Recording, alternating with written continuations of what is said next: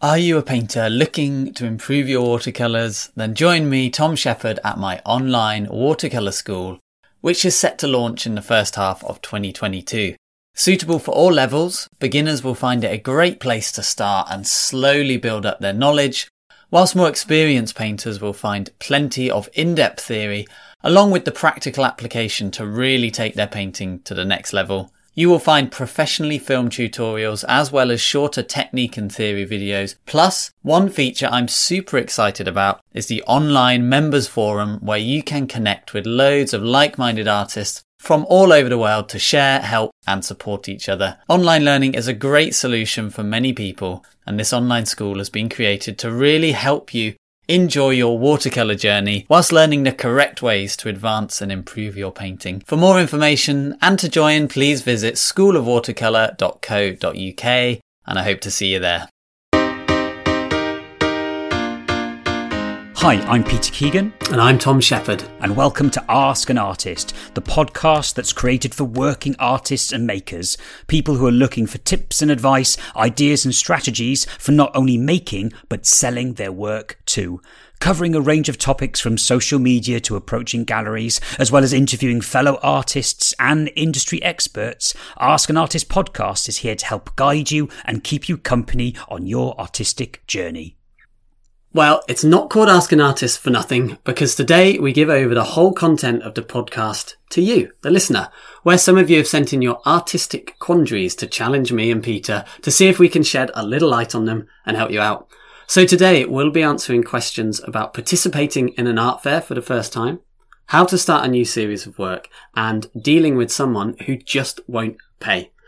We've got our first question from Annie, who says, I'm soon to be entering my first ever art fair, and I'm not sure exactly how many of my paintings I should get framed. Should I frame all my pieces or just leave them as mounted? I have to be careful as I do have a limited budget. Go on, Pete, let's hear what you want to say.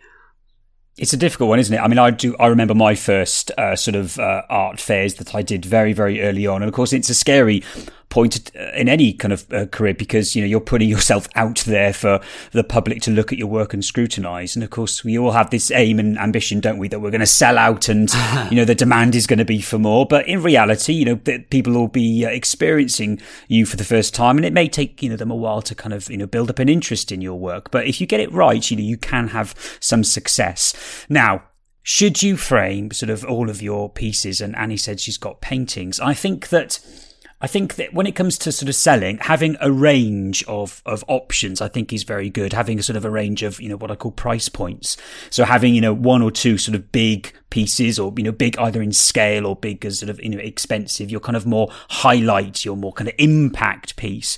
And then having sort of, you know, your main body of work. So you could say, you know, the good sort of 60-70% of the rest of the work will be kind of, you know, your middle range pieces, your sort of, you know, medium to small pieces that I would say have a frame and certainly presented in a way that someone could take it home and put it straight on the wall. But then I think that, you know, people do love a bargain. They do love the sort of behind the scene thing. So, you know, I would be, you know, open to having a few pieces that are, you know, in a mount because people may not to be able to stretch the cost of the frame. And I'd think about, you know, scale work as well, having something slightly smaller. I mean, I've sold pieces that haven't got a mount on them at all. They always have a nice little rummage to see what's hiding at the back of the stall or in the back of a folio.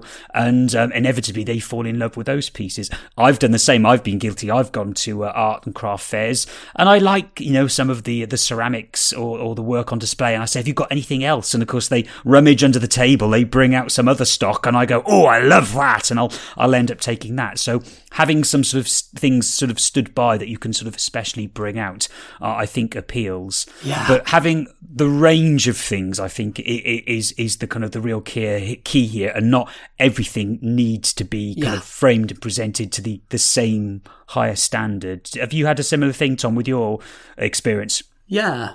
Oh no, I completely agree with that, Pete. Yeah, I firstly agree that people love a little bit of a delve and a discovery. I think that approach is particularly useful with what Annie's talking about, which is art fairs. You know, we're not talking about a high-end gallery here. We're talking about an art fair where you're face-to-face meeting people. I 100% agree with Pete that you want different price points I think that's a really great idea. I've always gone with that from like Pete said, a big high end couple of statement pieces down through the sizes, right down to even for me personally, like prints and greetings card. You're kind of ticking a good few boxes there. Obviously the framing does depend on your budget. You said you've got a limited budget. Finances are a big dictator. Framing can be expensive. I think if you really, this is your very first art fair and you're really starting out, you're not well established. Yes, I think you want to present a few pieces just to show people what they can look like, some attention grabbers framed, people with a higher budget, whatever. But if you can focus more on professionally presenting your work, I think that's the key. And you can professionally present your work without framing. I've done plenty of art fairs where I've put a lot of effort into presentation, but that doesn't involve framing. Like I've done good mounting, or I've hung my paintings with a backing board, but just with bulldog clips. Or if you're working on canvas and you've just neatly finished the edges, that can actually be a selling point. Like you don't have to have a frame. This can be a modern look. Bang it on a wall, you're good to go. Like you can spin it round and think about things in a different way. And again, Pete, I don't know if you have found this also. If you are investing in a load of frames up front, there's obviously no guarantee that you're going to get that money back, at least initially. And the other thing that I found is that as times have gone on, especially in earlier days, it's only from doing art fairs, looking at what frames have sold, what frames people like, what they don't like, what suits my work as it evolves, that I start to realise what framing I should be doing. And I wish that I could go back and not have spent hundreds and hundreds of pounds on frames earlier on. Because I've still got a lot of them now because my work's evolved, or I've realised that they're not quite suitable and they're still kind of sitting about now. So it's also leaving it open that you might change your framing style as time goes on. I think that it's also fair to say that, of course, there are different framing options. You can go down the bespoke framing, which of course has a much higher cost, understandably. Do bear in mind that if you approach a framer and if you give them multiple pieces, usually they will discount it because of course they're kind of framing in a job lot, so you can keep the costs down on that. But for those artists where that isn't even an option, of course buying ready-made frames is perfectly fine. It is sort of understandable, but just make sure that the presentation and the make and the quality is as good high quality standard as possible. I also think it's fair to say that having a consistent presentation of framing style and aesthetic is really important. Yeah. Having a mishmash of styles and colours and frames looks incredibly cluttered, looks very confusing, and it certainly doesn't present you as having a consistent quality style and presentation. Yeah. So bear that in mind, that if you are one to sort of go into charity shops or hardware discount places to find frames, that is perfectly fine. But it needs to think about that final product of where you are and how you're displaying them. There needs to be sort of an element of consistency. So as long as it's presented in that way, that is fine. I would finally finish to say that, remember, a frame is sort of never finite. Frames can be kind of recycled. Yes. I would never see a framing as a finite operation for just one fair. Yeah. I would see it as for the next 2-3 years of opportunities, exhibitions and fairs and such that I will be showing in, because if you go to a fair and let's say you sell 20%, let's hope you sell 60%, you're always going to be left with a little bit of stock that'll get carried over to the next thing. And hopefully you'll kind of, make some more artwork to go with that. So kind of see it as like a rolling cycle. Definitely. As opposed to just a one-off finite sort of hit for that one-off project. Things can change, and, I've been known to take frames. I think, Tom, you said the sort of style of framing changes, where I've taken a series of frames and I've painted them all up. So they've changed colour, they've changed sort of feeling. It's still the same moulding and shape. The colours change, and suddenly I've got like a new, fresh appearance and look. So, see them as like an organic thing that can change with your artwork as well. I think that's a really great point, Pete. They are an evolving thing, and you will naturally, as time goes on, you will find that you kind of accumulate frames in a positive way, and that if you suddenly have to put on an art fair or you need to frame a piece, you've got this kind of set of frames kind of ready to go. What can also work well, I've found, is that, yes, you might have a few frame pieces, like you said, present all the other pieces in a uniform way, even if they're not framed. That's the professional presentation. And then what can be nice is to have a couple of frames, if you work to a stock size, kind of under the table, So you can just say, well, this is what this one would look like in a frame. That's a great idea. It really can help sell the painting, and you might even sell the frame as well if you're lucky. It gives people an idea, and it's a nice professional way.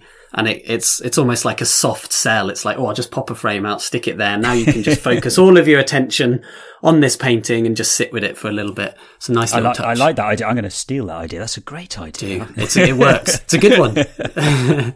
All right, guys. Great question. Now it's time to splash a bit of colour into the podcast. You watercolourists may or may not know that master paint maker Michael Harding has created a new range of watercolours.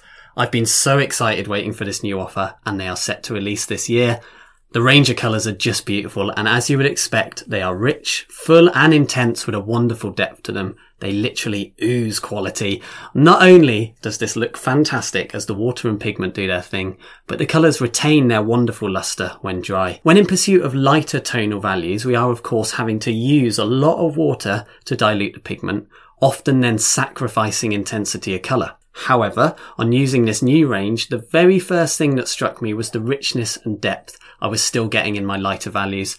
And due to the choice of pigments, I also found that my mixes still had an excellent clarity and luminosity, something which can be easily lost. As someone who loves colour, this is a real game changer, and this intensity and quality of pigment offers some very exciting possibilities. They're an absolute joy to work with, giving quality results. Oh, they really are lovely. I've tried them as well. And if you're keen to find out when they will be released and to find a retailer near you, then simply visit the website at michaelharding.co.uk.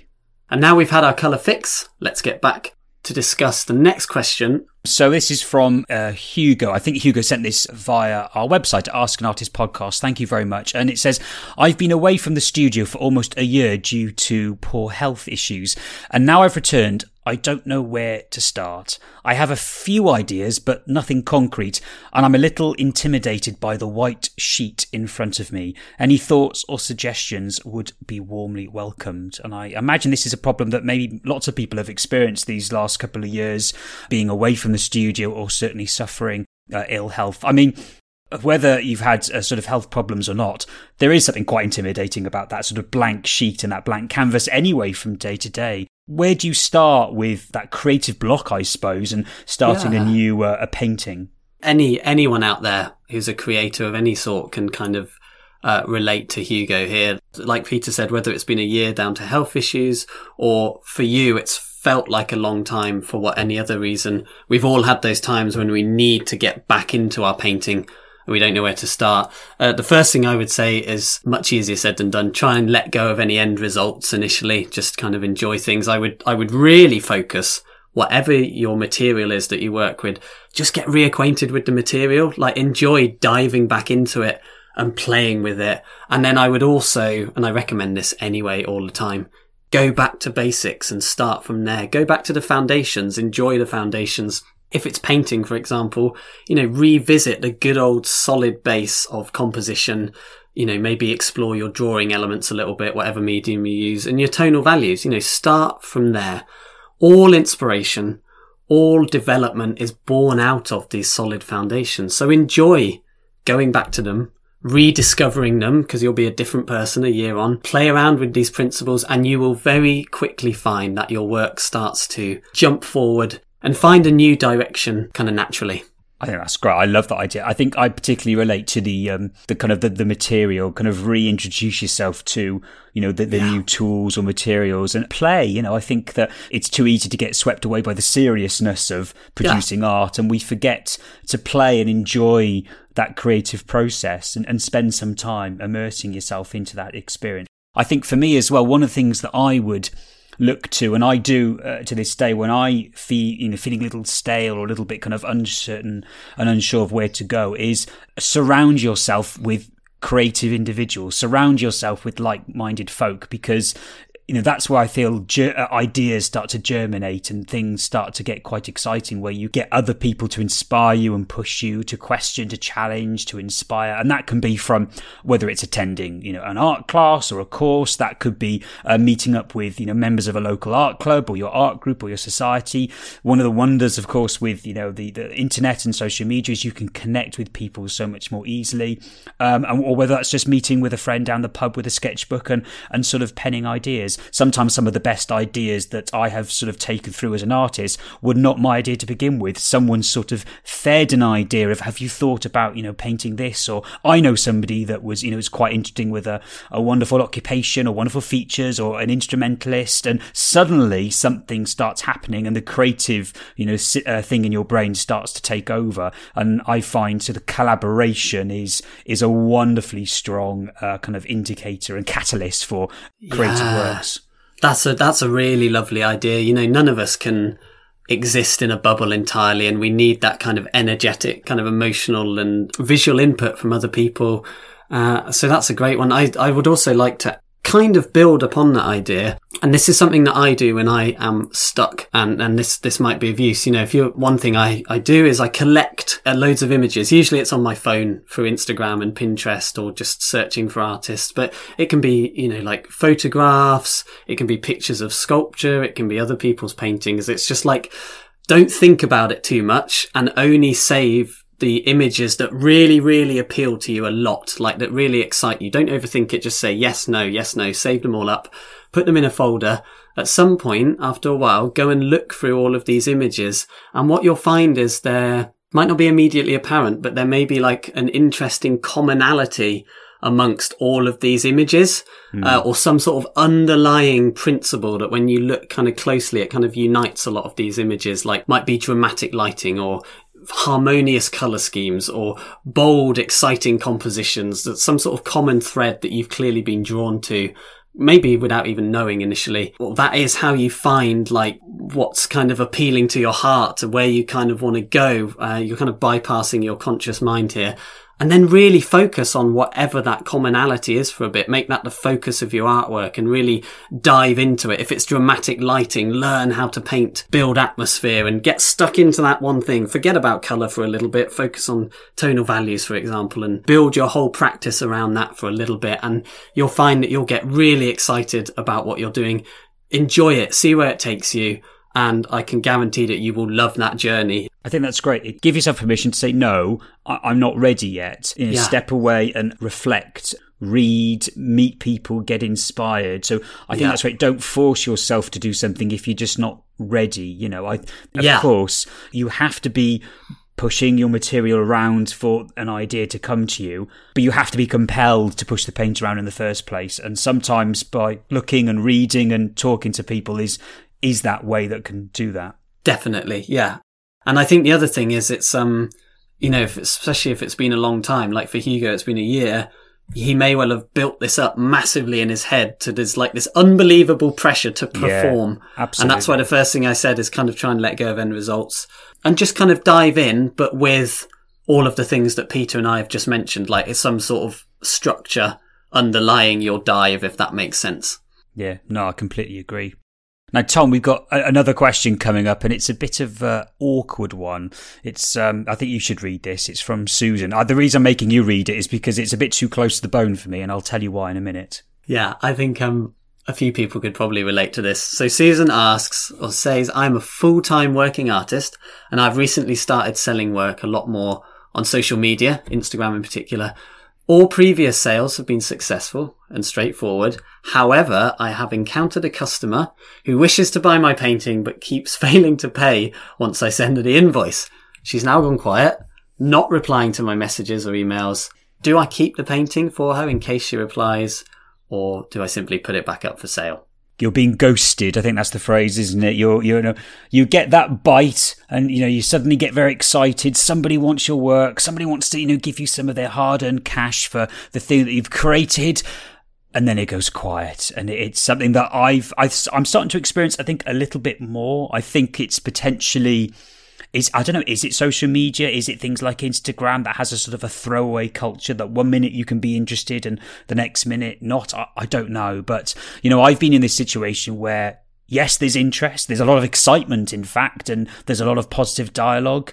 And they decide on the piece and you agree a price, and it's either taken to email and you send them the invoice, and then nothing comes up, and you kind of think, well, maybe they're busy, or maybe they're unwell. So you give them the benefit of the doubt, and you might send them a reminder saying, hello, is this still happening? And still nothing, and still not sure, and you think, oh gosh, I hope they're okay. But then you realise, no, they're still okay. They're still active on social media and doing other things. So you think, well, nothing's bad happened, but they kind of go quiet. And I can completely empathise with Susan. What do you do with that painting? Do you keep it by, or do you put it up for sale? And I kind of realised that there has to come an end point. You have to kind of clearly state the terms, either up front or at the point of silence, where after one, maybe two prompts saying, listen, if you're still interested, then, pay up. That's fine. I'm happy to deliver. But I think you kind of need to set an end result. I think you need to say, if I haven't heard from you by this date, I'll assume that you do not want it, and just so you know, it will be put back up for sale. I think that's important, that just there is sort of an end goal. Otherwise, you don't want it to drag on and on. It kind of gets you down and grinds you down emotionally, and it leaves a kind of a bitter taste in the whole experience. So I would give a sort of an end, and as far as possible, I try and keep it as positive as possible. I would sort of say, if you've changed your mind, that's absolutely fine. No hard feelings. Thank you very much, for your interest, and I hope you will continue supporting me. I try and keep it more positive as opposed to making a point and being negative. I don't think that is a very professional thing to do anyway, and I would hate for any type of negativity to kind of bite me back in the future. But that's what I would do, Susan. I don't know if you'd have anything to add to that, Tom, how you would approach a similar thing. I would almost echo that identically. You don't know what's going on in other people's lives. Sometimes they do just forget. I completely agree with keep it light, even if you're pushing in the direction of, can you pay me now, please? Or I'm going to put the painting back up for sale. There's no reason to be nasty about it or negative about it. You can do it very politely and positively. I would say exactly the same thing. For example, if someone's buying a painting and we've got to a certain point and I send them an invoice, I would say that the invoice needs to be paid within X amount of days. Whatever feels appropriate to you, or that I would contact them one last time out of courtesy, giving them an extra 10 days, and after which I reserve the right to put it back up to sale. If you've changed your mind, like you said, no problem whatsoever. I can also quickly tell you that I've experienced this a couple of times with commissions, and it has made me present myself slightly more differently with commissions. That being that someone's commissioned a piece and I've said, yeah, cool, I'll do that. I'll let you know when it's done. I've been emailing, and I've put a lot of effort into the commission, and I hear nothing back from them. And then eventually it got to the point where it's like, totally fine if you've changed your mind. I will be now selling the painting. I feel I've given you enough warning. Slightly different with commissions. So now what I do is when someone commissions something, I obviously take a deposit. That's a good place to start. And I have what I call a commission agreement, which is just a simple Word document, and it just says deposit required to start the commission. In the planning stages, I will do 3 sets of sketches. Any changes beyond that will cost you £40 per change. And then the balance will be due on completion. If you do not pay the balance, I reserve the right to sell the painting after 60 days, blah, blah, blah. All of this stuff. It sounds really formal, and loads of people feel really uncomfortable sending out such a formal agreement. And I even say, almost apologise and say, sorry, it's a bit formal, but at least we know where we both stand. It's completely transparent. I feel really comfortable dealing with you. You're going to feel much more comfortable dealing with me. So much simpler. Everyone knows where they are with it. And you can just take that light-hearted but formal attitude with every single interaction you have with your business, and everyone will be happier about it. I can guarantee that. And it's to protect you as well. You are, in a vulnerable position, as a working artist. It's just you out there. You may be doing this completely on your own, and just having some just agreeable, transparent terms just protects both you and of course and the customer as well. So I think that's a really sensible thing to do. I certainly do it with all my transactions and commissions up front, and it keeps everyone on the straight and narrow, and almost always leads to very positive outcomes as a result. Cool, some great questions there, Pete, and hopefully some useful answers. So what's going to be the takeaway here? Oh, well, the takeaway is very simple, that if you have an arty question or problem you'd like answered by myself or Tom, then simply visit our website at askanartistpodcast.com or via the social media pages. Just simply search Ask an Artist and you can submit them there. Go on, give us a good challenge. Thank you for listening. Remember, you can catch up with all the stuff we covered in this episode, plus all of the previous episodes at askanartistpodcast.com. Thank you so much for all of your reviews and your ratings, both on the website and on Apple Podcast. They really do help keep the podcast visible and free for everyone.